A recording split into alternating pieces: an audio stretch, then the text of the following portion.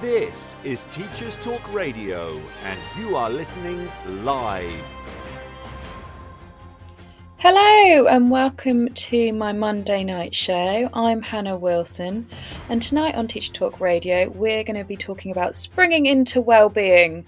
I'm spending my Easter holidays down with my sister in Cornwall, and we're going to be discussing the work-life balance, or our lack thereof it. How to prioritise your own mental health without guilt. Or can we? Feel free to message or call in during the show. This is Teachers Talk Radio, and you are listening live. Tune in live at ttradio.org, or to join in the conversation, download the Podbean app and search Teachers Talk Radio. Follow the hashtag TTRadio. Tune in, talk it out with Teachers Talk Radio.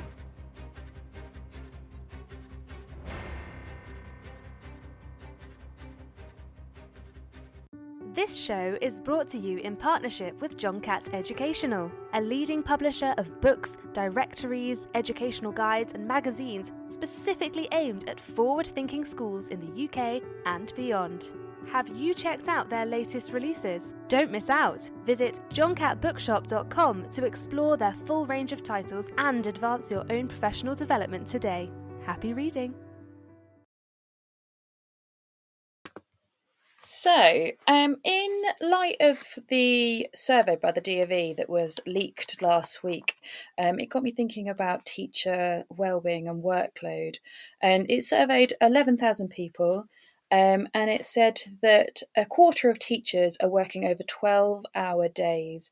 And then this increases in senior leadership, but it has gone down slightly, but it's still not sustainable, I believe. So in 2016, they cited that senior leaders generally work 60.5 hours a week. In 2019, it was 55.1 hours a week. And in 2022, it was 56.8 hours a week. But 2 in 5 leaders work more than 60-hour weeks. And I think that's the thing, that we're just working huge amounts. So it's really important that we're taking care of ourselves and balancing it. 1 in 5 teachers work at least 60 hours a week. And that's not leaders, just normal teachers. And most is spent on tasks that aren't teaching. So more than half of it is actually spent on other tasks that's not teaching.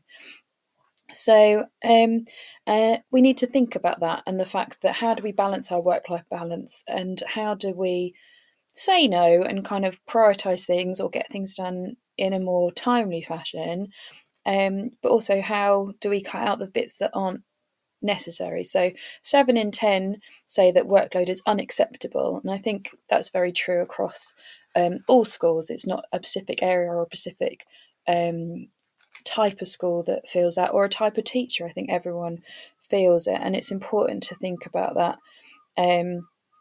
when we're teaching. So we need to think about how, I think firstly, we reduce our workload. I know for myself, I have a very long to-do book. I don't even have a to-do list. It's too much that I have to have a to-do book.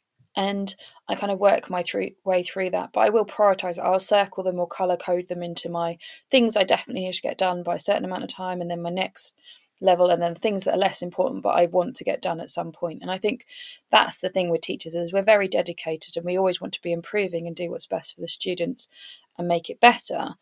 But it's this never-ending kind of cycle that we never quite have enough time to do the things that we want to do, the things that are the extra, the cherries on the cake, because we're so busy with working with everything else. Let me introduce my sister, Vicky. Hello. Hello. What do you do to reduce your workload? I don't. I'm really bad at that.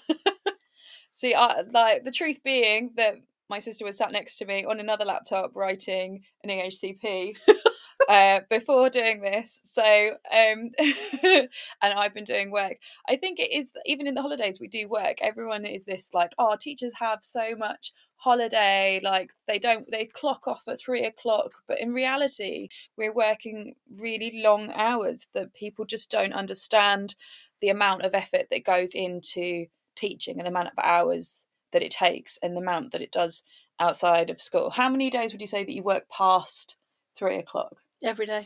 Every day. I would say every day. I have the odd day where I leave early to be able to pick up my son, but then as soon as I put him to bed, I then work in the evening. So even if there are days where I'm like, oh, I can leave for childcare reasons, I need to go pick up my son, I'm then finding other points in the day where I am kind of working. And I think that's the thing. We have very important roles that we're very good at putting the children first, but we're not very good as teachers at putting ourselves first. No, definitely not. I think I just think about what you're making me think about it today, because we've been chatting about it a lot today. I try not to work on a Friday when I get home, but quite often still end up working on a Friday as well. So that's sort of my day when I try not to do anything in the evening. But yeah, Monday to Thursday, I'm sort of leaving school about 5 o'clock, 5:30 because of childcare, and then sort of doing the childcare thing in the evening, and then starting work again as soon as they're in bed. But that probably happens on 50% of Fridays as well. That's the thing. My childcare days where I can stay late are my Mondays and Fridays, but I run out of energy by the time I hit my Friday. I do stay and get a little bit done, but it is really hard to get motivated to do that extra on a Friday. I tend to do, it'll tend to be more on a Saturday night or a Sunday that I'll then actually find the energy to do it. And I think that's the interesting bit, is that you said that you like on Friday, I'm going to leave at this time. And I think that's important as staff, is that you try and give yourself one day, right, I'm going to leave at this time. That's going to be the day that I don't work. That's going to be when I don't do that extra thing. And I think that can really help in terms of making yourself do that. I remember I was at a school very heavily pregnant. I think I was a good 7 months at that point. And I was there working till 7 o'clock at night, trying to get stuff done, ready for when I was off, and make sure all the lessons were there for when I was gone. And I remember the deputy coming round and be like, you need to go home. You shouldn't be here. Go home. And I think unless we're told, we don't go home. But it's also one of those, who tells the middle leaders to go home? Who tells the senior leaders enough is enough? You need to go home. And because I think that's the thing, it's because ironically, looking at kind of teacher tap, they actually said that the lower ages are more struggle with the work-life balance. So looking at this one, there was a question that said, have any of the following caused you to feel stressed or unhappy at work over the last 2 weeks? So, and there were lots of different things listed, but 81% of teachers in their 20s said that the work-life balance caused them stress. 77% in their 30s, 73% in their 40s, and 67% in their over 50s. So maybe we need to get Mum back up here and give us some advice, teaching in her 70s, of how we de-stress from teaching. Well, she's just applied to go back into school. Although, yeah, as well. she's just gone in to do invigilating, so she can't get enough of education. But it's interesting that actually the younger students that I think are finding the work-life balance stressful, whereas I think the older ones perhaps are more used to it. Yeah. Perhaps they're more happily go, no, that's not in my job description. I'm not going to do that. And I think there's that thing. I know that a couple of people on Teacher Talk Radio were talking about that on Twitter, like that you can have great teachers that say no, get the work-life balance right, and still get the same out of their students without having to give them everything. But there are still teachers that can do the extra hours and put in the extra time, and they still get the results. So it's you don't have to do that to get the results, but there's a lot of pressure to, but you shouldn't feel pressure to. It should be if you want to. But I think as well, what you were saying about with that survey, in about most of it, less than half of it is on actual teaching. And obviously I'm a senior leader, and obviously, as you've already said, I'm a Senko, so a lot of what I do isn't teaching. Yeah. But there's sometimes I think, I just can't leave that to tomorrow, because it's going to have a real direct effect on a child's life. Well, I was going to say, I think your role has this pressure more than any other role, because essentially it's going to have a massive impact on their life, and that it's going to have that strong thing. It seems a bit silly in the news that teachers are being told that it's now our jobs to report child abuse. I mean, I don't know a single teacher that wouldn't report child abuse or hasn't done it, and it just seems like there's a lot of disconnect to what actually teachers do. I know, but like we were saying yesterday when that came out, it's like, oh, haven't they read Casey? Because every single teacher has done. So obviously, whoever wrote that report is not really aware of what we do in schools. And no teacher is going to be like, oh, that child's potentially in a harmful situation, but I'm going to go home. Like, that's just not in anybody's situations. I think majority of teachers, even if we'd probably even put our own family behind some of the students, and we'd be like calling people, can you pick them up? Can you do that? Because actually we put the children first, and we are going to give that time because it's important and we care about them. We're very invested in them. Yeah, no, I completely agree. I think maybe that also slightly comes from the fact that, I don't know how to put that correctly, but we know that our own children are all right. Yeah. So you can sort of put that to one side and just go, no, I need to do this for this child now. And that can make work-life balance a really, really big issue. I've never thought about it that way. But yeah, we're the kind of the people that are fighting for those children to make sure that they're safe and they're okay and looked after. And actually, but we know that there are people that can look after our own children, and that they're safe if we need to call somebody to help, so we can stay later and make sure that other child is safe. And I think there's no teacher that's not going to do that for a child that needs us. And I think that's the thing, that we're constantly, whether it be that you're a Senko, that those extra hours that you have to do to make sure those children are safe, those extra meetings that you have to schedule with all the different agencies that you're going to have to attend at those times, then puts pressure on other areas that you have to shuffle everything around. So I think teaching is quite difficult to organise in that respect as well. There's constant change. There's things that are always added on, extra events in school, extra things you need to do with your tutor groups. And it's those extra little bits that kind of can throw you off balance. And then I need to do that instead of my markings. And then I'm going to do my marking after school. And it's that kind of ricochet of constant kind of build up of things that you're doing. Yeah, definitely. And I think as well, there's, as teachers, everyone in education is doing more and more caring around the children, because other agencies are so stretched as well. So I think that's added more and more to teachers' workload. Again, that's that out of the classroom thing. And then just the type of people that tend to go into teaching, you can't just ignore that, can you? And I think it is that thing that obviously there's a lot more mental health issues going on in schools that are stretched, and obviously mental health agencies are very, very stretched. So it's kind of bringing more in for us to do as teachers, to be that interim and try and keep them in a safe place in the time being until that. But it's putting a lot of extra pressure on teachers, and then that mental load you're taking home as well. So it's how do you distress from that? How do you detach yourself? I don't think it's possible to, in our job, to like not think about them, because we were talking, weren't we, about, I said sleep is a really important thing. I think as teachers, we probably don't sleep necessarily as well. I personally, especially at this point of the year where I've got my year 11s doing their GCSEs, and I actually have a book by my bed and I write little notes in it because I will dream about them. And I tell the children, they think it's hilarious. I'm like, I dream about your projects. I dream about your coursework. I dream about your final pieces. Like, and I think they're just constantly on my mind. I was like, I have to write them down, otherwise I'll forget it. And it's like, it's a really good idea. And they just think it's hilarious that I'm not sleeping and I'm going into school. I'm like, I dreamed about you today, and it's not dodgy at all. Not dodgy at all. But in the of their work and their like ways to help them and things that we can put in place to support them. But it is like, if I didn't like, I genuinely fill a whole book at this point of year, like, and I took it in and actually showed my year 11s one year, because I was like, look, these, every time I wake up I write a little thought about you guys. This is like kind of that. I'm just, obviously it's really important when, to me, because I don't want to forget that idea. Otherwise I literally go into the classroom, it's like, oh, I came up with a really good idea, can't remember it for the life of me, and it's going to then frustrate me keep me going. Well, I think sometimes things come to me in the night and I'm then not going to sleep because I'm worried I'm going to forget them. Yeah. So then I've got like post-it notes by my bed. It was a New Year's thing, I recently got into journaling. It was from watching another podcast, and they talked about journaling and kind of having those reflections at the end of the day. And I feel like it shouldn't be. I also read another book where it's like, if you do journal, you need to journal to the point where it doesn't add work.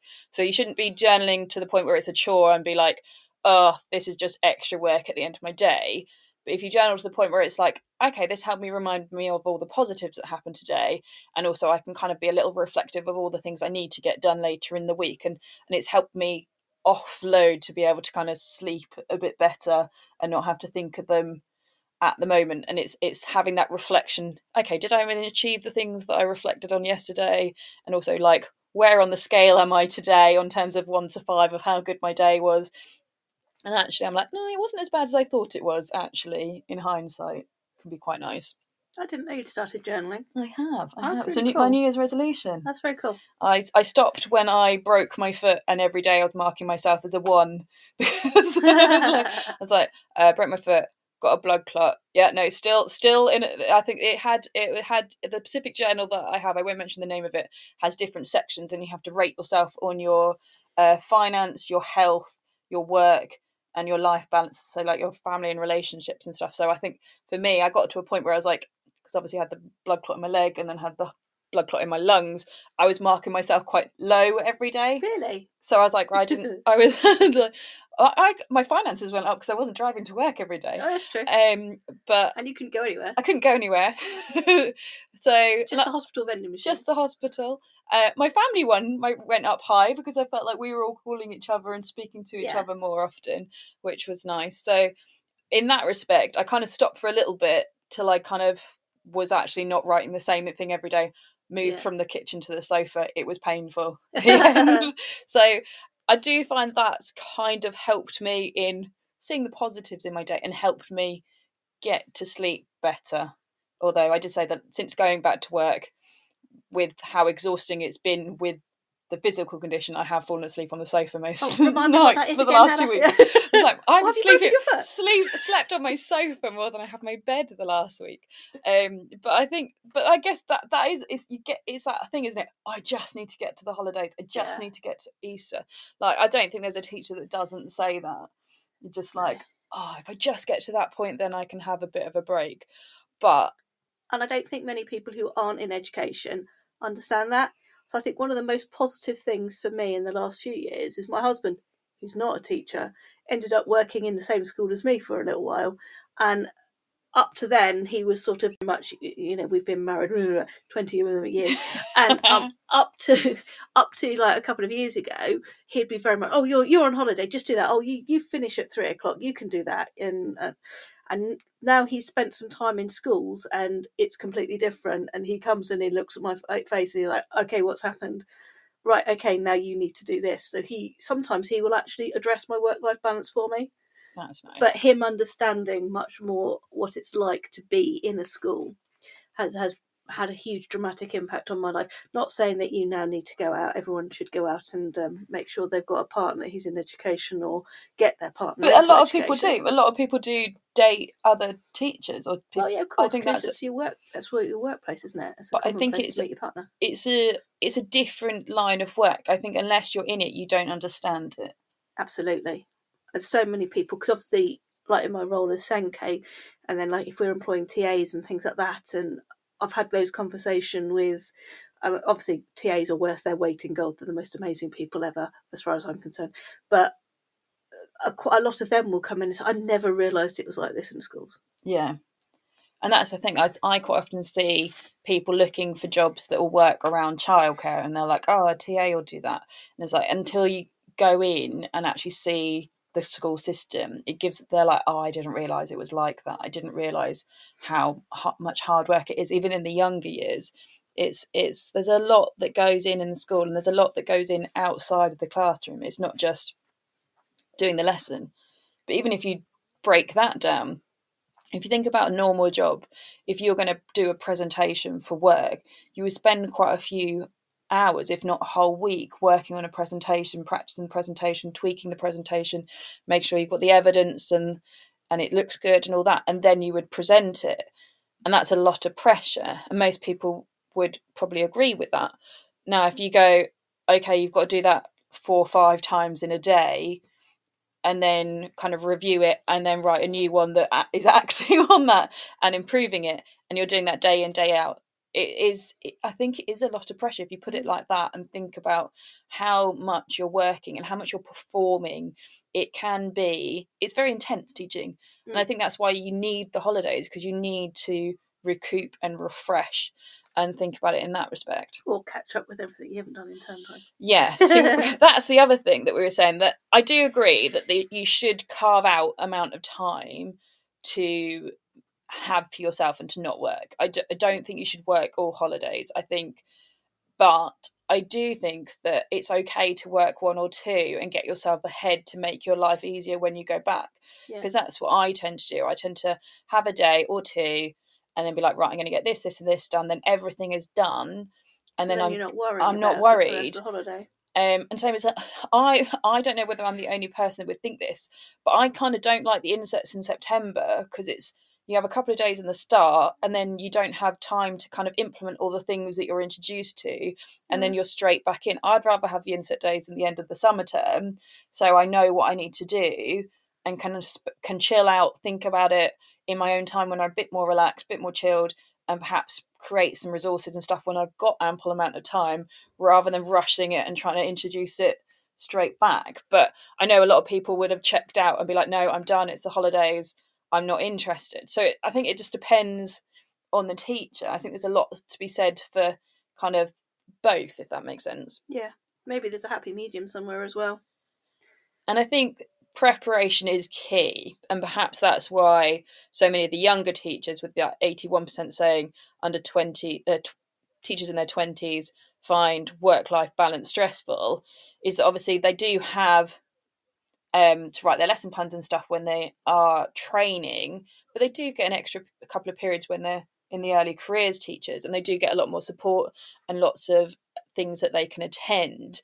But perhaps it's that adjusting to the fact they didn't realise the work-life balance. And I think, I know when I've had trainees, I'm very much like, this is how you balance it. And I actually make sure that's in my training. That's something that I have when I talk to a trainee teacher, that you need to make sure that you're doing it this way or this way. And when I've had a trainee go, I need to do some marking, I'm like, right, okay, so why are you marking? What are you marking? And they're like, oh, well, I just need to mark something to tick off this box and have evidence. I'm like, no, like, it has to benefit the kids. We're not going to mark just to tick a box. And if you're going to mark, we're all going to mark, because it needs to be fair on all the children. So it can't be too tedious, because you don't want to add to everyone's workload. So it needs to be an efficient way to mark, and it needs to be something that's going to benefit the students, so that it's not for any reason. I think that was kind of a light bulb movement for them, that like, I'm not marking for the sake of it to tick a box. I'm marking because it's benefiting the kids. And then it doesn't matter how you mark, as long as it's going to benefit them. And I think that's definitely reduced my workload, with bringing in kind of whole class marking, or you were saying live marking. I find live marking really effective. And I think getting that done in the classroom is really useful.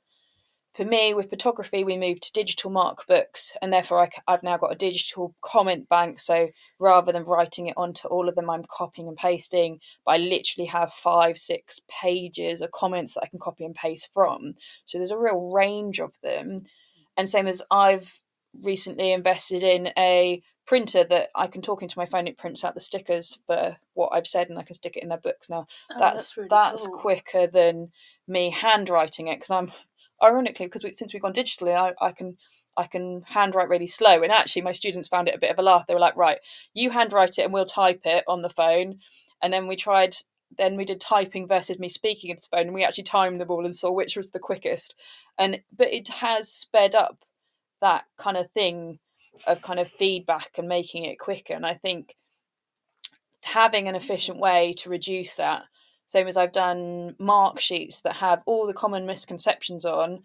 I have one for drawing, one for writing, one for experimentation, and I staple them into the books and I highlight them. And they do the ones that I highlight. Obviously, I still do their spelling and what have you, and things down the side. But for me, that means I can mark a whole class in 15-20 minutes. And it's really easy to do and quick to do. And then they're all, in theory, got individual feedback, because there's kind of, I think I've got 20 boxes to pick from. They all get 2 boxes highlighted that they then improve on. So for me, it's quick, it's effective, they can work on it. But it means that I could, especially as an art subject, and you'd have the same when you used to teach music. I do still teach music sometimes. But like the lower school, when it's like one lesson a week and you end up teaching the whole of a key stage. So I teach every year 9 class in the whole of my school. So trying to mark all of year 9 at the same time, or gather data for the whole of year 9 to write the whole of year 9's reports, is a huge amount versus like an English teacher that just has 1 class and it's actually only 30 kids. And that's, so it's kind of thinking about those in terms of your subject. How do you make marking work for you and what you're trying to do, so you can gain back that time, but it still be effective, I think, is the key. Yeah, for me, I find like live marking really useful. Sort of going around talking to a child, like writing in as I'm talking to them, and then they start responding in their books. And I think also looking at that, picking kids, so picking a high ability, a middle ability, a low ability, your SEN students, and marking them and seeing what they're doing can work quite well, because then you can kind of add it on from there. So you're kind of getting a generic look at your class whilst picking specific students rather than having to mark all of them. And I think some bigger departments do that across like a whole subject. So I know our maths will kind of do that. They'll look at that across all their classes and then compare them to see whether there's any gaps in the curriculum. And I think that's the thing. I'm always adapting my curriculum to try and make it easier and better to do the next year. And it is easier. Like for me, every lesson is planned out for the whole entire year. I'll still adapt them and change them. But for me, not having that workload does mean, but I've earned that. Yeah. And that's the thing, I guess, when you get into the older age group, saying that they're less stressed by work-life balance, is because I guess you put that time and effort in earlier on to create something. I sort of agree, but at the same time, like, for example, for me, because I've taught music BTEC for years and years since it came out, and it stopped.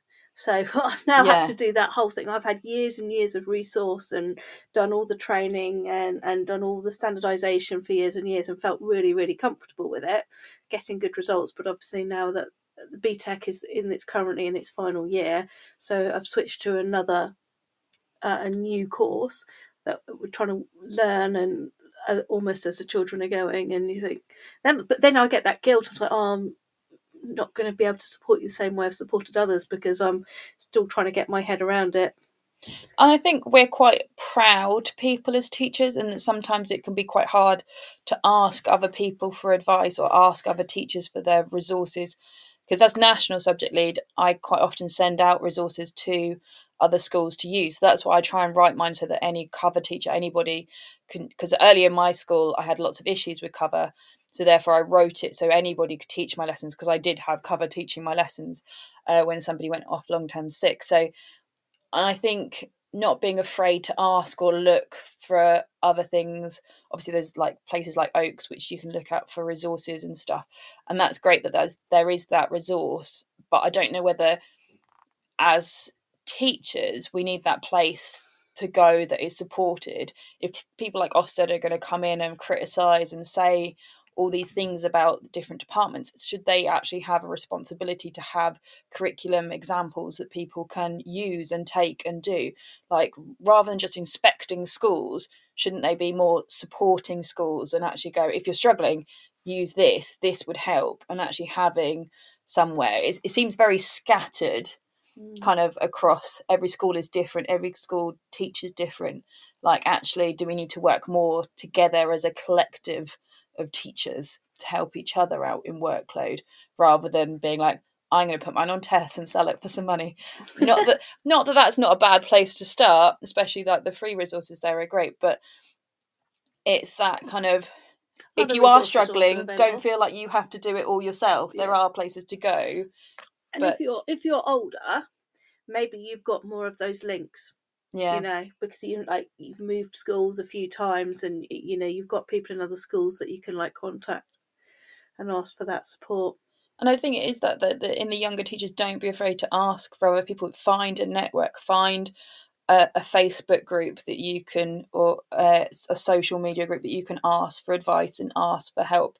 Because I don't know whether it's just an art teacher thing, but I'm with a couple, and literally somebody will be like, I need to learn how to do this, how do I do it? And people will be like, here's a PowerPoint, here's a PowerPoint, here's a PowerPoint. And everyone's quite open to sharing stuff. And even it will be like, somebody shared a couple of years ago some great slides on careers, and be like, oh, that was me, here you go. And it's kind of it's nice to see that, but I don't know whether necessarily the younger years really know how to access that to help themselves. Maybe. Or whether it's, or do we still have that actually sharing is caring, and actually we can help it? Or is that lazy teaching? Do you feel that you need to be able to create something yourself, maybe, to understand it, or at least to be able to adapt it? I think another thing I think that changed as I've gone through is having my own children. Yeah. And I think a little bit that almost forces you to have more of a work-life balance, because you've got to, you've got to feed them, unfortunately, and you've got to bath them, got to keep them alive. Got to keep them alive and make sure they get into bed and and all those things. And in a way, that forces, it certainly forces me to have a break every evening.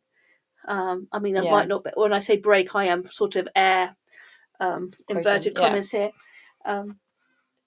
But it also does mean that sometimes I might have an awful situation at school, and I walk into the house and I've got to deal with the fact that my daughter fell over and has a slight scrape on her knees and wishes the end of the world for them, and that takes things, Yeah, it changes your perspective, and you have to let it go and leave it at the door, which helps. But I know certainly for me, having little man and having that time where I have to be present, I have to put him to bed, but sometimes he also understands, like, mummy's on a course, mummy's going to be on her laptop, like, you're going to have to just be aware of that. And I think as children, they know that their parents are working, but also knowing that you're going to have that extra time with them in the holidays and be more present in the holidays because you're not at work. But I think, like, for me, I started working out in the evenings for my well-being. I started off just doing half an hour. And I'm reading a habits book at the moment, and I said, like, making the thing accessible. So for me, I got a home kind of workout, weights and stuff, and I got an app that I can play on my telly.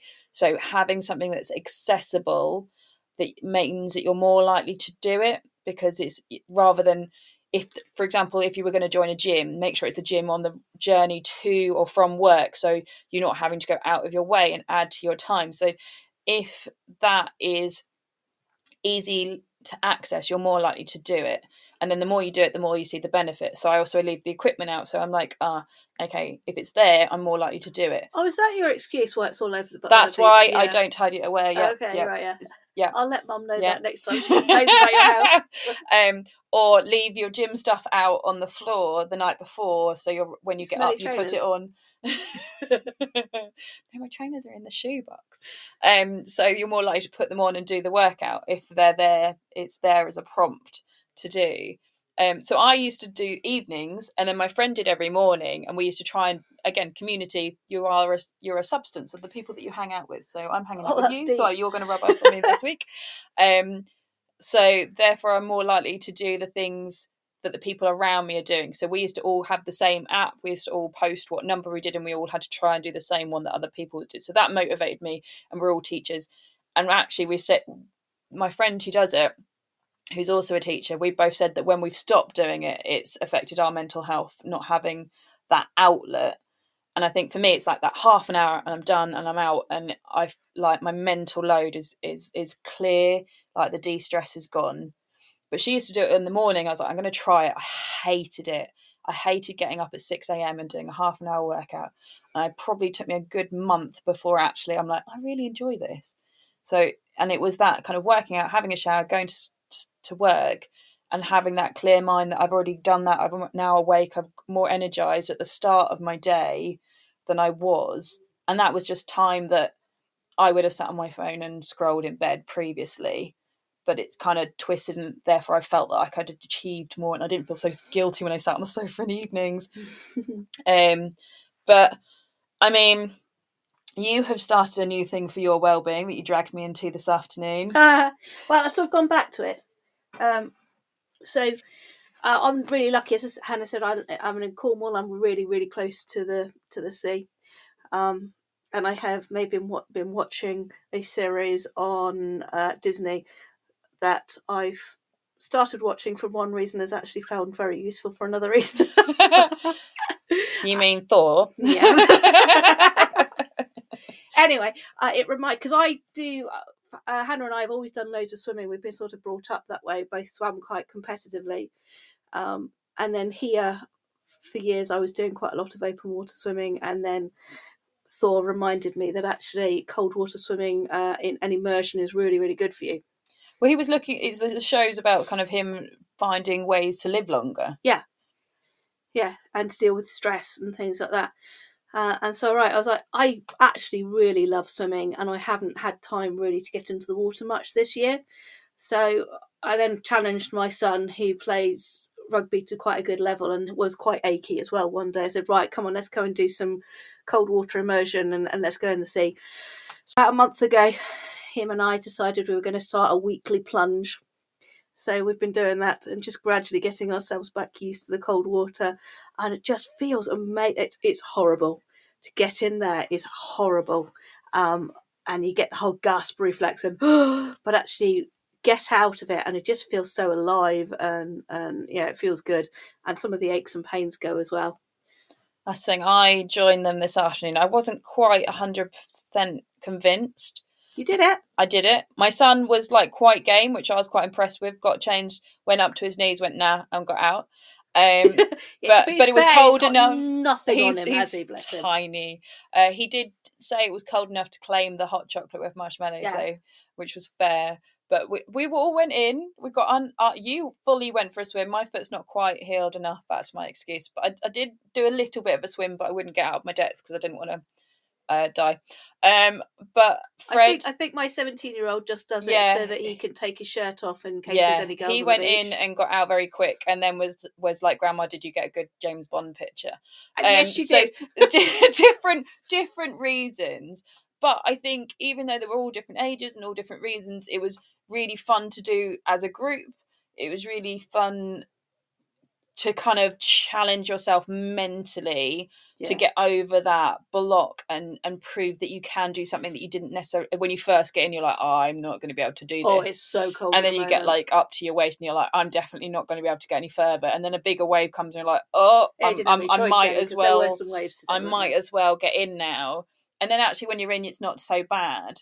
And I think it's that proving to yourself, isn't it, that they're meant to do, and it's controlling your body and your breathing and kind of restarting it. And I completely get how people would do that as a positive thing regularly. I've got a friend who filled up a big kind of canister with a lid outside his house, who's a teacher, and every morning he posted a video of him getting in it, and he timed himself for 3 minutes. Full ice. Well, at points there was ice that he would lift off the top, because I want to say it was February that he did it. Wow. And it was cold. There were, and the videos were, it was all still really dark. And like I was like, oh, fair play that you're like literally doing that at 6:30 in the morning before work and going. So it's like a big upright then? Big upright plastic kind of like a water but yeah. So it had the lid on, just took it off, you just filled it up. He must be quite tall. Yeah, because I think I'd kill myself trying to get in. You wouldn't be able to get out. Had a little step to get in and out. you would struggle. You just need, I'm average, like a half of one. But he said, and then he continued it. I don't know whether he still does it. Actually, it was Josh. So if you haven't gone and listened to our podcast talking about sport in school, then do go back and find that and listen to it on the playback. But yeah, he actually continued it on. He said he just found the benefits of it outweighed anything, and actually everyone was seeing him do it, and a lot of his friends would come and join in at weekends and stuff. Cool. And it's quite a nice thing. And I guess the more you do it, the more you get over the headspace of getting in it. Yeah. And there's a couple of people that I follow online that do it, and they very much say, like, one of them goes, people always want to know the benefits of something before doing it. So people want to know the benefits of cold water swimming or cold water dip. He used to do it in the sea, but then he got an ice bath and one that you can change it, the levels. And he was like, people always want to know what the benefits of it are before doing it, but you can't really explain the benefits until you do it, and then you understand it. Yeah. And the other guy was quite similar. He's like, it's, if you do it at the start of the day, that is the hardest part of your day, getting over the mental hurdle to get into that cold water. And then you feel so alive and your body just feels in a really good place that anything is achieved, everything else in the rest of your day is easier. Yeah. So it's kind of that mental challenge and clearing your mental load, and I guess making yourself feel like everything is achievable. I think that's the thing with teaching. You do need to balance it, because sometimes it just feels like it's constant, and it's just, there's never that kind of relief. It's just one thing after another, after another. Like, you can never get to the end of your to-do list, but actually kind of having that mentality that actually you feel like you can achieve something, you can break through barriers, can put yourself into a good place. I think it also makes you a better teacher for all those children that are relying on you as well, because if you burn out and you know you're not doing those things for yourself, you are not doing justice to yourself as a teacher and to those children that rely on. I mean, let's be honest, the children rely on us, don't they? Yeah, and I certainly feel that, having been off for a few weeks with my injuries, like, and the response I got going back, like, I emailed the students and said I was like kind of phasing myself back, because I was literally in quite a lot of pain at the end of a day, even with a reduced timetable. And I emailed the students going, I'm really sorry, I'm not going to be able to do the after schools for a few weeks, because I'm in quite a lot of pain, and I'll put them on. I need to have a couple of weeks, and then I'll put them back on. And one of the students just replied to me going, Miss, you're far more important. Please rest. Like, just we're absolutely fine if you don't do the after schools. Like, just look after yourself. We're glad to have you back. And it's like that. I think I put so much pressure on myself that, like, I want to do that for them. Their exams are coming up. I don't want to let them down at this like point. And especially having been off for so long, I feel like there's that pressure, and it's that opposite pressure, isn't it? Like, we say to the students that if they miss 15 days of school a year, that's the equivalent of a GCSE. I was like, well, I've missed 15 lessons, so that's essentially equivalent of a GCSE for them. Like, I need to put in that extra time, put in that extra effort, and catch them up. And it's a lot of load to take. Like, you feel very responsible for your students, and you don't want to let them down.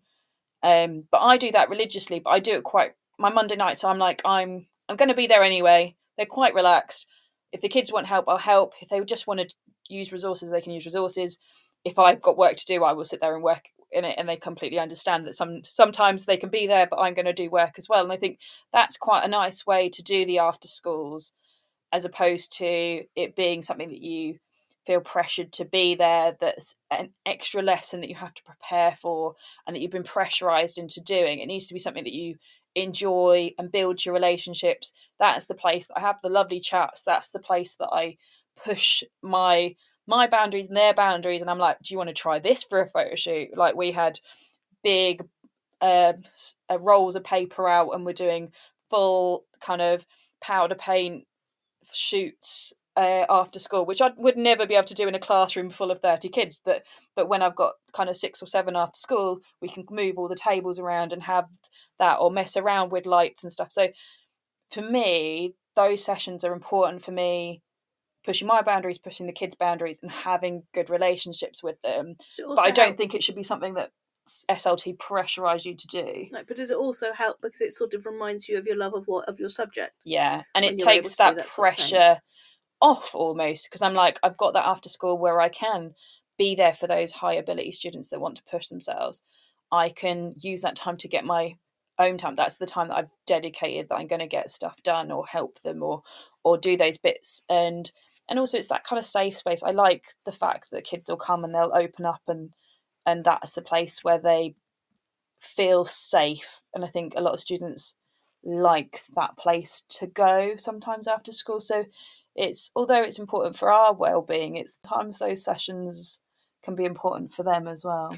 Yeah, I think when you do extracurricular and children see you putting in that time that's not just in the classroom, it does so much, for their relationship with you. And then when you are back in the classroom with them, it's quite often easier to teach them.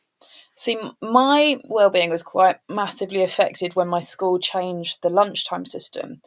So in COVID, we moved our tutor group to the middle of the day instead of the end of the day, and we had split lunches, and we've kept that. So we've got earlier in lunch, we've got 7, 8 to 9 go for lunch first, and then 10 to 11s go for lunch second, and the other, whichever one isn't on lunch, has tutor time.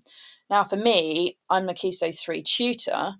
I'm a head of department, and everyone in my department has Key Stage 3 tutor groups, and none of us are available to do Key Stage 4 lunchtime detentions. So I'm not building that relationship with those difficult children that aren't getting the work done in lessons. They're going to heads of year. But also, our lunchtime has been cut shorter. So we've got kind of a 35-minute lunch with there's like a 5-minute swap over. So it's really kind of 30 minutes. Whereas before we used to have a 45-minute lunch. Now I would spend 30 minutes doing stuff with students and then 15 minutes eating my lunch. Granted, that's probably not the healthiest way, but actually I much preferred lunch that way, because it meant I was able to run places like my after school where kids would come, kids would enjoy my subject, kids would just come to hang out or would do stuff. And in terms of we survey our students a lot with asking them what they want, activities they want more of. It was constantly comes back with Key Stage 3 art. They want Key Stage 3 art clubs, but I only have one tutor group a week where I don't have a tutor group, and I do the intervention with the kids that won't come to after school. So I either have to give up another of my evenings, which I just don't have the capacity for, or I have to kind of forgo the Key Stage 4. But for me, they're more important. So it's really difficult. I'd love to do that lunchtime or an after school and give that to Key Stage 3 and encourage them and create that love and almost create that space for their well-being. But I can't do it for my own well-being. Like, I feel really guilty for it, but there's just not the space in my timetable to be able to do it. And I think that's the thing, especially with creative subjects, there's a lot of pressure on the lunchtime activities, the after-school activities, the school plays, the concerts. In that respect, there's quite a lot of pressure for teachers to do more outside of lessons. Yeah, which goes back to your facts that you found earlier, wasn't it?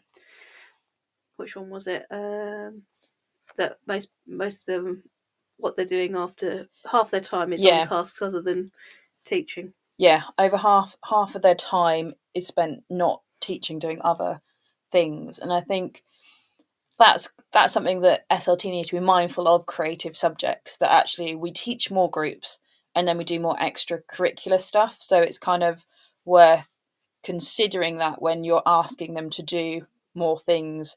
Because I love a competition. I love kind of doing nice things. We had a one a few years ago where the kids wrote and designed postcards that we sent to care homes. Like, I love all that stuff, all the extra stuff that makes teaching so special. But it takes time. Like, I'm taking my kids surfing in June. I've got 3 sessions after school. Now that's going to be 9-10 hours of my time. Hannah, what happened last time you took children surfing? That wasn't the time I took the children surfing. So that I do because I love it, and I love watching the kids surf, and I love watching them enjoy it, and it's on the coast. I did plan a staff surfing wellbeing session and broke my foot on the first wave, and it did nothing for my wellbeing. But the rest of the staff loved it. It was great. And we quite often, I think that's the thing, we live near water as well. We have the river near where I live as well, and quite often on a Friday we'll have paddle and a pint, and a lot of us have paddle boards or kayaks, and we're lucky that 10 minutes down the road we can get straight onto the river. And we have done in the summer, we've gone out for like a little paddle, and then there's a pub that you leave from and come back from, and then you have to have a drink in order to have launched from there. Oh dear. I know, it's tragic. So obviously it doesn't have to be alcoholic, it can be anything, but that's quite nice on a Friday after school, that kind of in terms of school well-being, but it's more of a kind of a teacher planned thing as opposed to anything that SLT are doing. But I do think it depends what your staff want, but sometimes having something that's going to make you not think about teaching and just enjoy the day can be really nice. I think it's important to have some things like you say, as school well-being things, but it's also important for teachers to have their own things as well. The little things that I've seen that school does well, I've seen a school do a lunchbox. So they have, like, in the staff room, they have a little box and it's filled of like pot noodly type things for the days where a teacher's come into school and forgotten their lunch, or had to leave in a rush, or not had time to cook their lunch or make a lunch, or something's gone on. That's quite nice that there's like that option. Okay, there is a backup. Like, it's not the end of the world. Yeah. I think sometimes we're all so busy to get out the door that sometimes we don't look after ourselves. That's one thing I do. Well, I am a senior leader, and I'm on duty every day, but quite a lot of my duties are in the canteen. But I that's just don't bring food into work anymore, because literally that I will do that as part of my day. And I quite like, we have 2 lunches. So if I'm usually on duty one lunch, and the second lunch I will go up to the canteen and I will get a meal and I will sit with the children and I will eat it and have conversations, and but also support whichever staff are on duty in the canteen at the same time.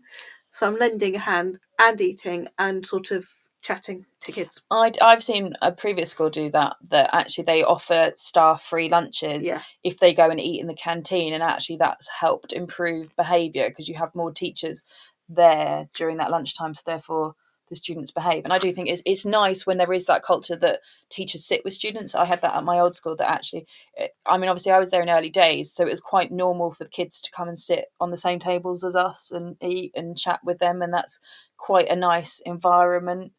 There's a big link with literacy around about that whole oracy thing, and I know there's some work about, staff actually sitting with children and in the canteen and chatting with them, because that's a big thing that they feel is missing in some home lives, that has a big effect on literacy. Yeah, that there's, isn't it? I suppose it's the cultural capital gap, isn't it? That they're not having those educational conversations about everyday life in their normal home life. They're actually having that, being able to have that conversation, and especially as well in terms of ability. Like, I know that I've got SEN students in my tutor group that will always come and hang around after tutor time to talk to me, or come find me at lunch to talk to me, and I think they just long for that conversation with people. Yeah. We also we've set up a nurture unit, which I think most secondary schools in particular, but probably most primary schools, have had to do as well in the face of the huge numbers of SEN we have. So we've created like our own little nurture space, and we've got a big central table, and if children want to come in to eat because it's a bit quieter, and then it's absolutely fine, but they sit down at the table with everyone and we're having those conversations. And I think that's a thing with wellbeing, is also where staff eat. I think some schools have multiple staff rooms, or some schools just eat within their department. I know that when we surveyed our schools, they asked the staff about whether they felt they could speak to other members of staff. Some people said no, but for me, I'm quite a social. I'm a social butterfly in terms of staff rooms. So I eat within my department, but then there's certain days where I'm quite a busy one, so I don't want to go as far. So I'll eat in the staff room near my room, which has everyone else in. And then previously, before she left, my best friend was in the other end, but she had a different tutor group. So on the day that I had my intervention, that was the day I went and ate down there. So I ate down with different teachers. So it was quite nice eating with different teachers around the school, but also hearing because I feel that's the place that people vent, and hearing different issues that people were having. But I found it quite interesting that some people said that they couldn't talk to other staff, but I think that's because they stick to where they eat. Yeah. I think and that's what I would say definitely to an early careers teacher or somebody starting in a new school, is make sure you go and eat in all the different staff rooms. Don't stick to one staff room, because actually having that wider net is really nice. And I know my school moved to join a trust, and I've got a disabled son, so he had a lot of hospital appointments at the start, and I didn't want to lie. I told them about all of the appointments and said that they were them. But I'd reached the threshold of the number of days that I could have the hospital appointments quite early on. And my line manager didn't want to give me the document. She was like, I read it, because I was doing a lot of extra hours due to having staff off sick. So I was kind of doing far more hours than I would do normally. But that didn't really count, because I was like, but the policy is we now can't pay you if you take any more days for the hospital. And I was quite upset about it. And obviously my line manager kind of knew that I would be, but I went and spoke in the staff room about it. And 3 members of staff, I went to a different staff room I didn't really go to that often, just the once a week. And they went, well, tell us when the appointments are. Between us, we'll work out who's free and we'll all cover your lessons so you don't lose pay. And for me, that was like a real moment of like, gosh, I haven't been at this school very long. I don't really know these staff, because these are in a different staff room, but I feel supported. Like, I feel that's the kind of school that you want to be at, where staff are like, we've got your back. We'll support you when you need to do things, because that's what we do. We work as a team. And I do that. If somebody's struggling, I'll be like, hand me over that. What do you want me to do? If I can staple in some sheets for you to make your marking quicker, I will do it. If you need me to send some emails, do you want me to go find those kids and round them up? Do you want me to take that assembly? Like, I'm quite often that person that I want to try and make other people's lives easier. If somebody's helped me, like the cover teachers with being off, I will come in and leave them like cupcakes on their desks to say thank you. Because I feel like it's important. It's very easy to get to vent and be like, this is horrible, this is really stressful, nobody cares, like this, like work is horrible. But actually, random acts of kindness are really important, and sometimes they can. I did I did a thing one year because I was very much in the wellbeing group. We did a mugging off, where we had a whole load of mugs, and the idea was you had to fill the mug with different stuff and leave it on somebody's desk and be like, you've been mugged, and then you got to take all the stuff out and you got to fill it with different things and then put it on somebody else's desk. I like that, that's nice. So it kind of like was a bit of a surprise as to whether it ended up on your desk. Or we did have a random acts of kindness, a bit like a Secret Santa, where you picked a name out and then you had to do things for that person. For that week. Yeah, we've done that. And that was quite nice. I had somebody randomly bring me a hot chocolate on that week. I had a group of kids come and sing to me because they got the kids involved in the tutor group, and they came and nice. randomly sang to me. And I think that was quite nice as well. You get the kids involved, then it helps. And I think that's the thing, is we're not very good at reducing workload, but if we feel appreciated, we don't mind as much. And I think I had a school once where they did thank you cards, and at the end of each term, the kids had to write one thank you card to a teacher or somebody in the school and say what they were thankful for. And I think that was good for the kids to think about what teachers do and build a bit of appreciation. Also, it was great to get them. I still have mine. I have them all in like a little folder, and they just make me feel like what I do is worth it, and that you are making a difference. And I remember that happened to be the same year I was teaching philosophy for the year. Which is not philosophy. I taught philosophy. It wasn't my area of expertise, and there was this one kid in that class that seemed to just get it. And every time a kid asked a question, I did not. Every time I asked a question, that kid was like, "Is it this, miss?" I'm like, "Yes, it is." And I honestly wouldn't have been able to teach that class without him. And he was so good. But he wrote me a thank you card at the end of the year to say thank you for teaching me philosophy.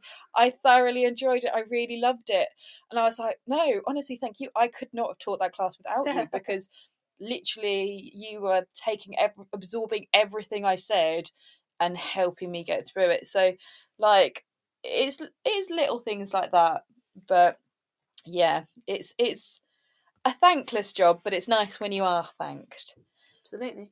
So I'm going to just play our news, and then when we come back, we're going to talk about the next thing, which is that most people said that they can't communicate about their well-being to senior leadership. So if you want to drop in any thoughts on that, please do so. This show is brought to you in partnership with John Catt Educational, a leading publisher of books, directories, educational guides and magazines specifically aimed at forward-thinking schools in the UK and beyond. Have you checked out their latest releases? Don't miss out! Visit johncattbookshop.com to explore their full range of titles and advance your own professional development today. Happy reading! This is Teachers Talk Radio, and this is Teachers Talk Radio News.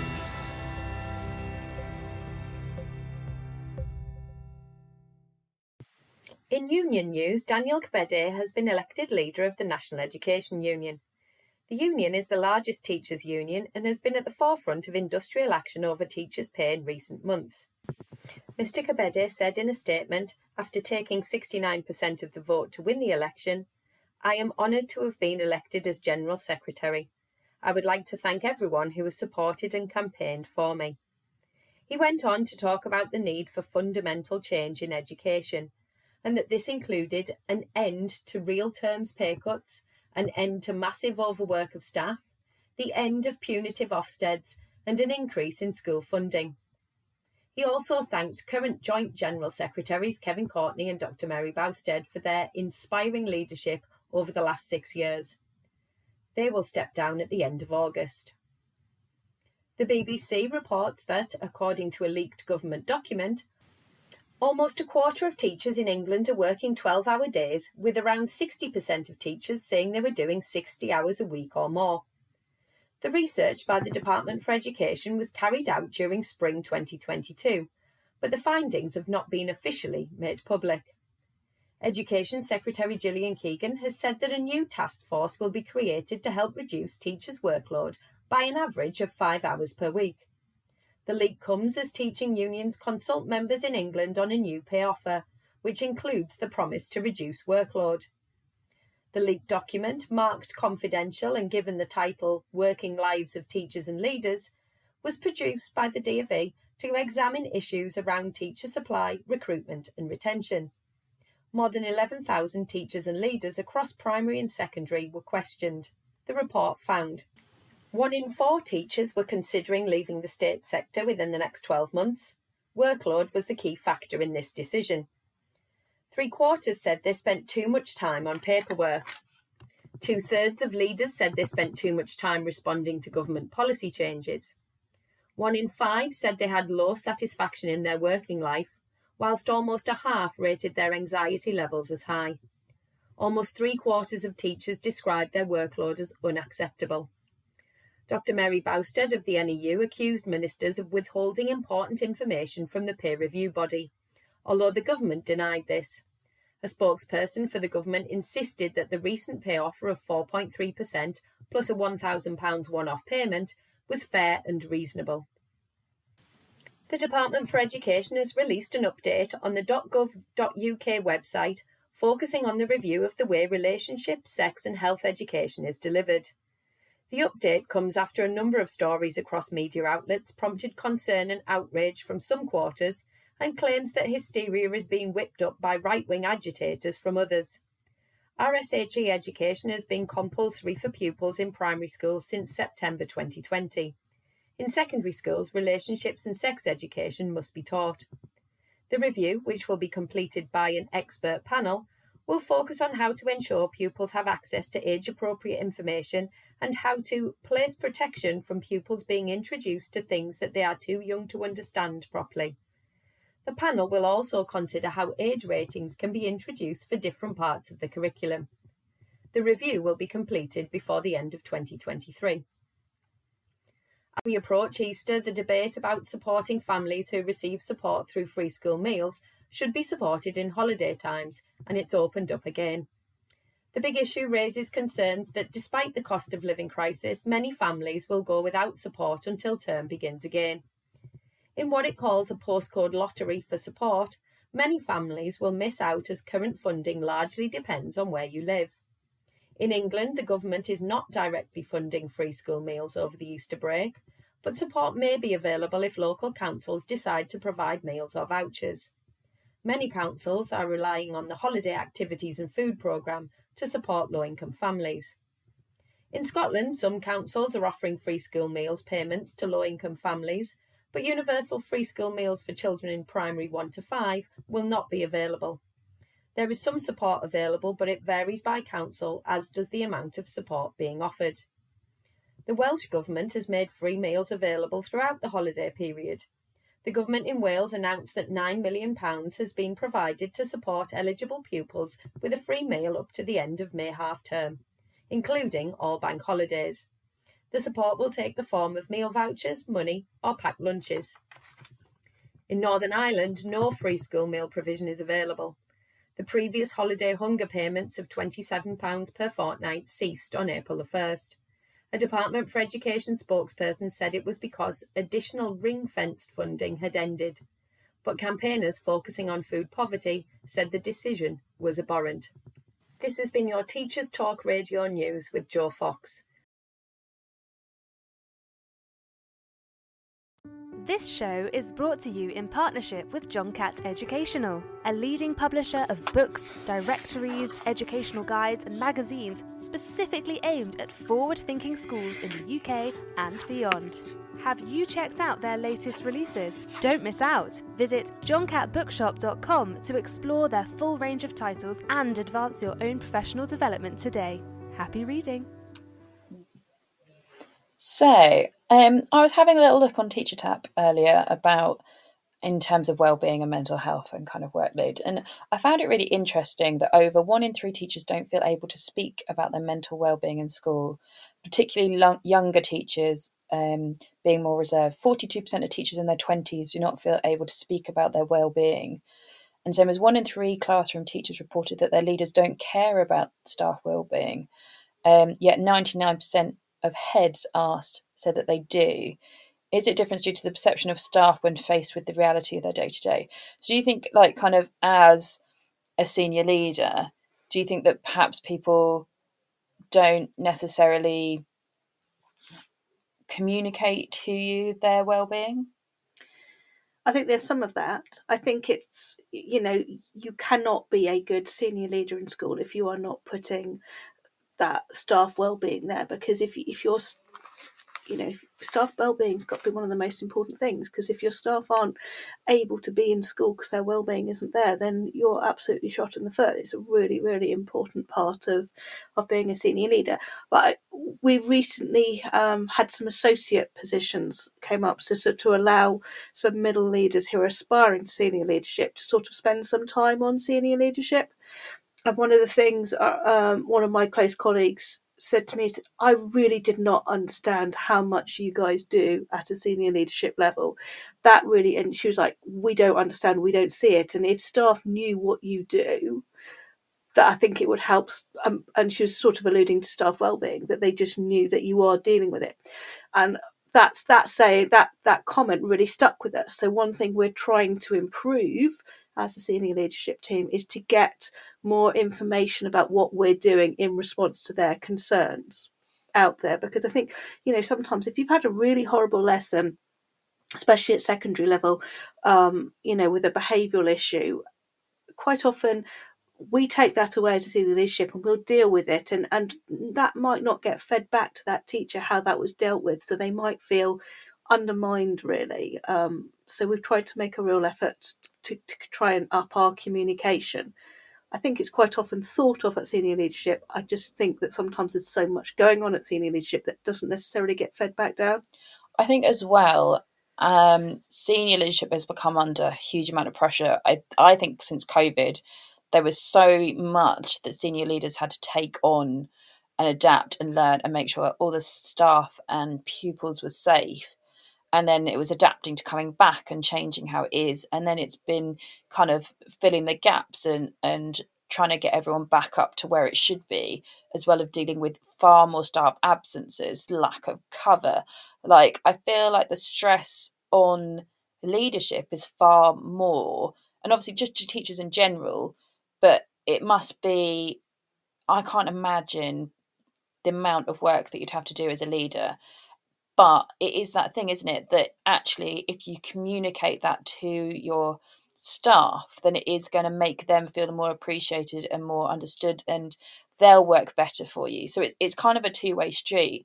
I definitely think, like, I bought my head an Easter egg and gave it to him before Easter, because, like, I do appreciate how much senior leadership work, and same as at Christmas, I made sure all of my leadership got homemade chutneys, because that's what I do. Like, little things that don't cost me much, but I can show appreciation, because I think leadership is a thankless job. I think people are very quick to moan to senior leadership, but they're not necessarily as quick to thank senior leadership. But also, they are the key thing. If it's done well, then staff will work well for you. So it's kind of a two-way street that I don't think a lot of schools get right. No, I completely agree. I think it is really tough like that. And I think there's that difficulty, isn't there, as well, that there's so much going on. Sometimes what can be really important to one teacher we might have dealt with that and then had to pick up the fact that there's no social workers available for one child, and that we've had another disclosure and this has gone wrong, and then we've also got to find a cover teacher. There's so many little things, and I feel there's so many balls to be juggled than there multiple. used to be in leadership. Definitely. Obviously I'm more on that pastoral side. And I really appreciate everything that our outside agencies and professionals do to support us.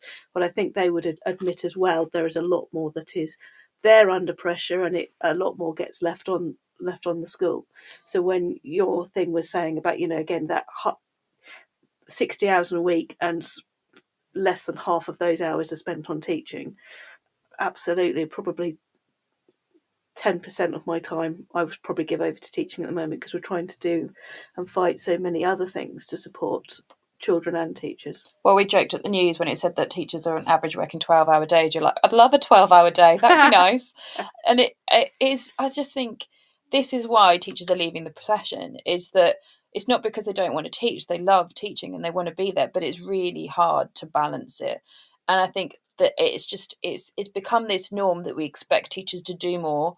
And then that should have been a one-off that they did that more, but then doing more becomes the normal. Yeah.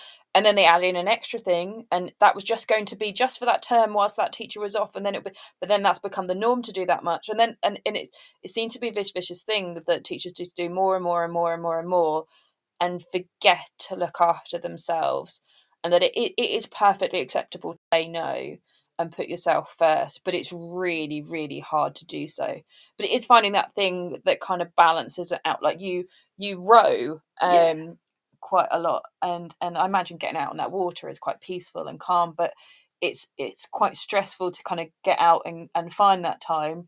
But actually, is it worth it? Is it kind of reward versus kind of making yourself get up early and doing it on your day off? Definitely. And I think the other thing is, because I row, I gig row, and so there's 6 people and there's 6 rowers and a cox and a boat, and if I don't get there is then a rower missing, and that can make it really, really tough on the crew, and it can make it hard for the crew to go out, especially in Cornish tides and waves and things. So there's that. I can't let the team down, because if I don't go, they're all not going to get out. So it makes me have to do it, even if I've had a bad day and I'm really tired and I really don't want to. So I think that having some sort of thing which is sort of a team base and that other people are relying on you makes you and forces you get out. And then, if suddenly see a kingfisher fly by or something like that, it makes it really worth it. Or I've had occasions where like dolphins have popped up next to the boat, which is brilliant. I have I mean, everyone has a park run, which actually you recommended to me back when I didn't have broken feet and I could run. But my neighbour across the road is a teacher and was into park run. So he used to get up, knock on my door. I would drop my child to their house and his kids would look after mine. And we would go and do the park run on a Saturday morning.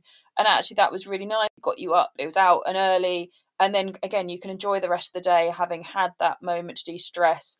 But we did bump into some students that we taught there.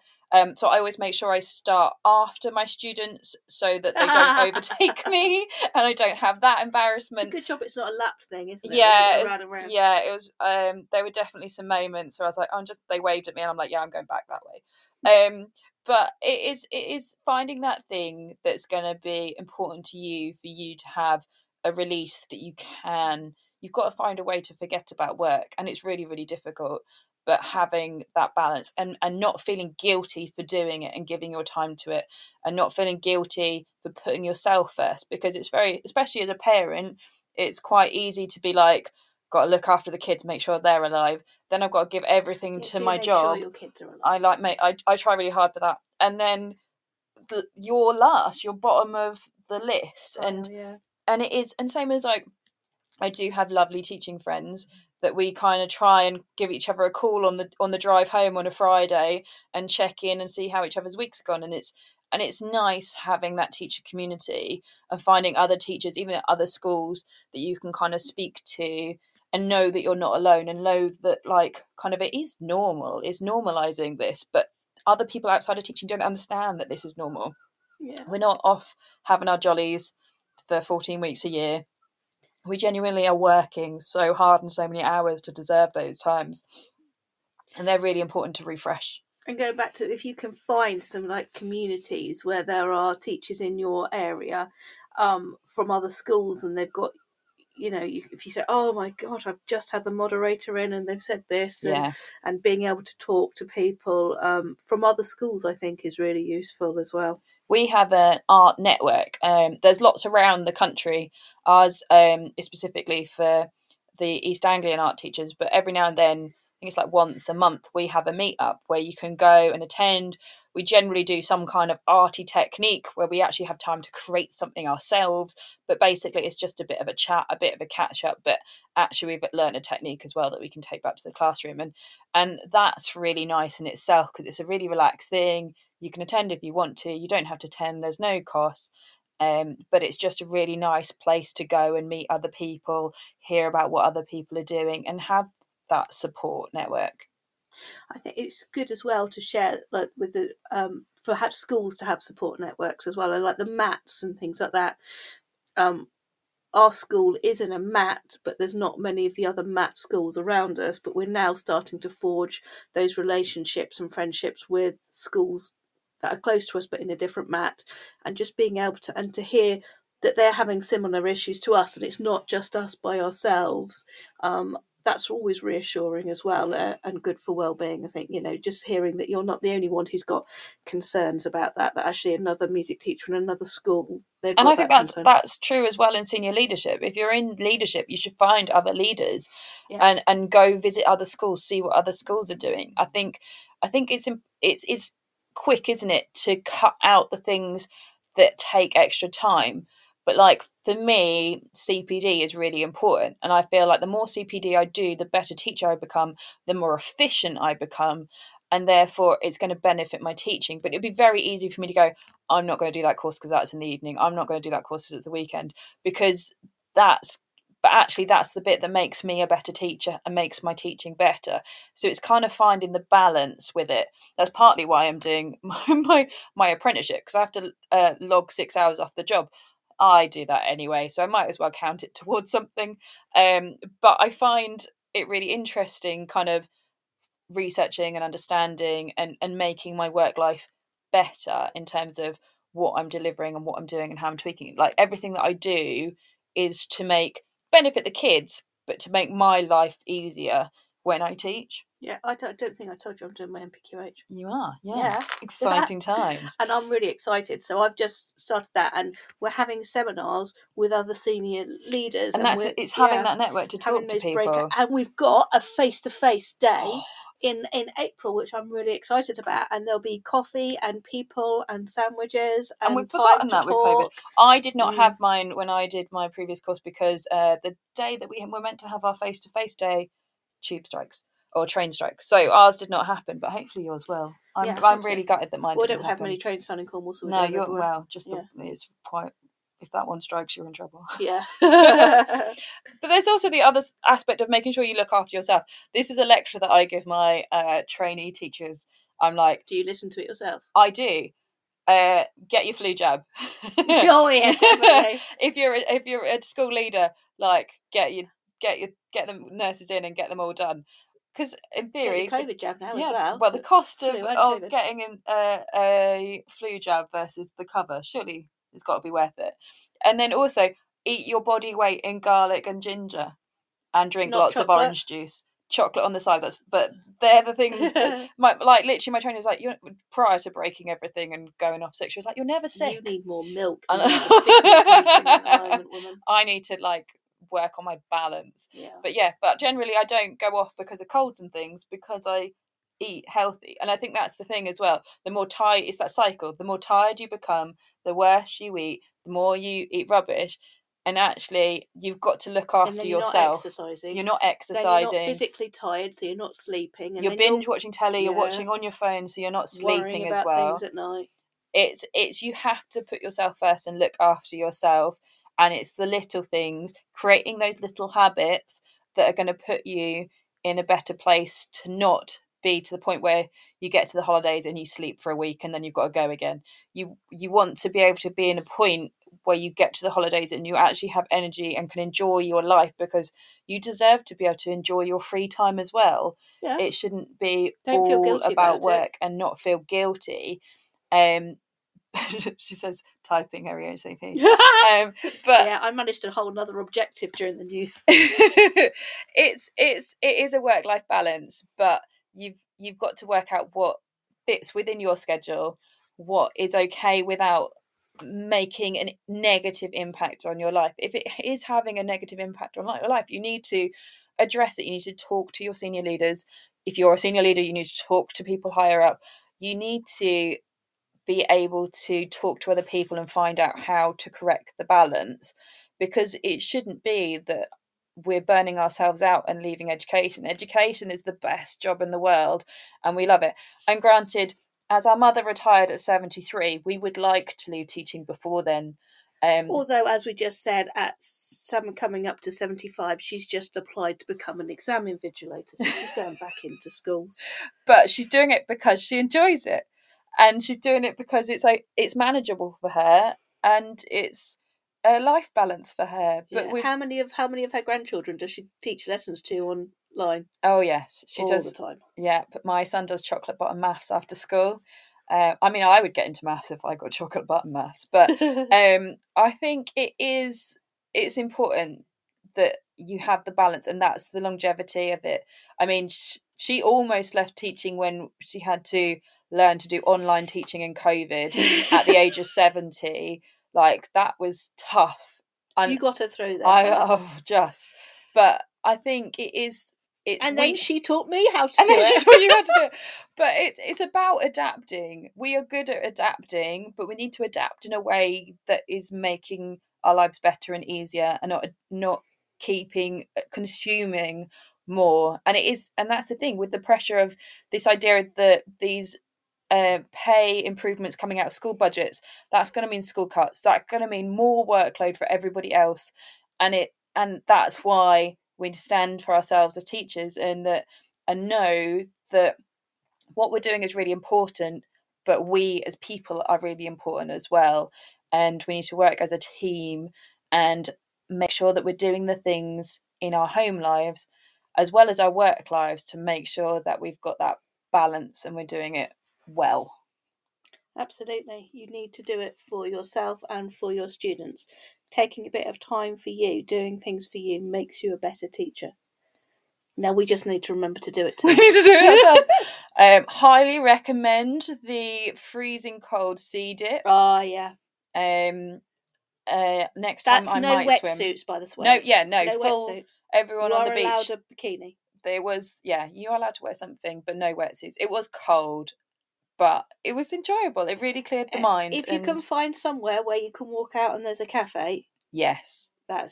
It's again, as a teacher, it's all about preparation. Yes. Having the dry robe or beach towel when you get out, having somewhere to have a nice coffee or hot chocolate to warm yourself up afterwards. Definitely. It's preparation and enjoying life, doing things that make you feel happy. And I'm not sure your face looked very happy. I didn't at the time. I was more happy when I got out than when I went in. But I feel happy now. I can still feel I'm still slightly shaking from the cold. I don't know whether I've quite warmed up to the core. Your core temperature's gone. My core temperature isn't quite there yet. But Hannah, you only dipped your shoulders under. I swam out to the buoy back. I did a little paddle. But on the most part, I do feel I feel better for it. Yeah. I feel like I didn't... So awake. Yeah, exactly. I feel healthy. I feel more awake. We prepped. We cooked a lovely home cooked meal this morning, so we've got that because we knew we ready had to as go. Well, so that this is in the oven right now. So we're not feeling too tired to do that, and we're going to definitely get a good night's sleep after that. That's for sure. Maybe to help balance our, as in your and mine, work-life balance more, you need to move to Cornwall. And then I could cook one night, you could cook the next night. Yeah. And we could force each other to go swimming. The only thing is you have 6-foot rugby children that would eat 5 times the amount of what I would cook in a week. That doesn't help my work-life balance either, my shopping bill with those two. And that's the thing. It is really hard to do it all and prioritise yourself. But you've got to not feel guilty doing it. And And again, it's for your family and your children. If you're looking after yourself, then everything else will become easier. One thing that my oldest has just gone to university, and that was really, really tough as well. But he's not too far away, actually. He's in Exeter. And that forces me, if I want to, sometimes I go up and see him play rugby, and that, again, that's forcing me to take like 5 or 6 hours out of teaching to be able to go and watch that. Although the last time my husband drove and I sat in the back marking coursework on my laptop, and we drove up to Exeter and then back again, and I was really cramped up because my other son's huge as well, so he was in the front seat. I'm getting there roundabout. Anyway, so and then the next morning, because I'd been marking on my laptop in this really funny angle, I literally couldn't get out of bed because I'd done my back in. It's the thing, we put ourselves through it, but it's, and I was going to say, it wasn't even coursework for my subject either. I was helping someone else out. And that's the thing, we all help each other, and we're always, I feel as a teacher, you're never done. There's never a point where you're like, oh, I've got a free moment. Shall I just sit here? Shall I do something? It's always like, I can do more. I can help people. I can get ahead of the next week. But then there'll be something else. It's really difficult to kind of manage it all and work it out. But even like things like putting yourself, I've seen the productivity timers where you put them on and you're like, right, I'm going to mark for this amount of time. That's all I'm going to mark. When that goes off, I am going home. And do you do that, or do you say, I'll just do one more? I generally, since I've done that, I get done in the time. Oh, do you? And it has helped me work quicker and focus for that small amount of time. And so you can put, I haven't done this, but I've heard of things, you can put apps on your phone, or there's like a cage that you can buy with a number that you code, you can put it in, and you put it in and it basically won't unlock for an hour. So you're not allowed to get to it. So You're marking? I will. No, I wish. My phone, so I'm not distracted, so I get my marking done. So it very much depends on kind of working out the best way to be most efficient, so that you're not. And that's the thing. It's very easy to go down a rabbit hole and get completely lost and give more of your time to teaching than necessarily teaching deserves, and not feel guilty about it. But actually stopping yourself and being like, no, that's the time, that's my cut off, I go home now. If it's not done, it's not done. And keep making sure you have that balance, whether it be that you leave. I quite often have a day where I leave everything at school. I don't even bring home my planner, so I'm not even tempted to look, so that I can have a full switch off that night. It's quite nice. One of my colleagues, Senko colleagues, has sort of said to me, she's actually taken her Gmail account, which is her school email account, she's taken it off her phone for the Easter holidays. But then she quickly said, however, if you need anything, I'm on text. But that is it. I turned off all my notifications, so I don't get any notifications except for text. So none of my other apps send me notifications. But you can still check them. But I can still check them. But it means that I don't check them. I do get anxiety when I feel like, oh, I haven't checked it for a while. And I get anxiety before I open it. But then generally I look at it and I'm like, oh, okay, I haven't missed anything. That anxiety was over nothing. My difficulty with that is social workers might try and get hold of me. Yeah. And it is like, we give our lives to this job because we love it and we want to do best for these children. But it's also really important that we do our best for ourselves and our families as well. Yeah, we do better for the children if we look after ourselves, don't we? So on that note, I'm going to wish you all a lovely Easter holidays. Nearly and relax. Go get into some cold water. Add some ice to it if in a bucket in the garden if you have to, if you're not near the coast. Be careful how you get into the bucket. Don't break anything in the process of your well-being is my top tip. But do enjoy your holidays, and I hope you have a lovely Easter. This show is brought to you in partnership with John Catt Educational, a leading publisher of books, directories, educational guides and magazines specifically aimed at forward-thinking schools in the UK and beyond.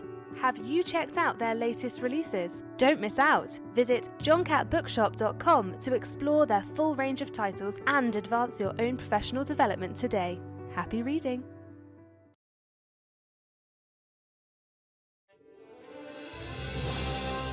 You've been listening to Teachers Talk Radio. Tune in live and listen back at ttradio.org. We look forward to hearing from you next time on Teachers Talk Radio.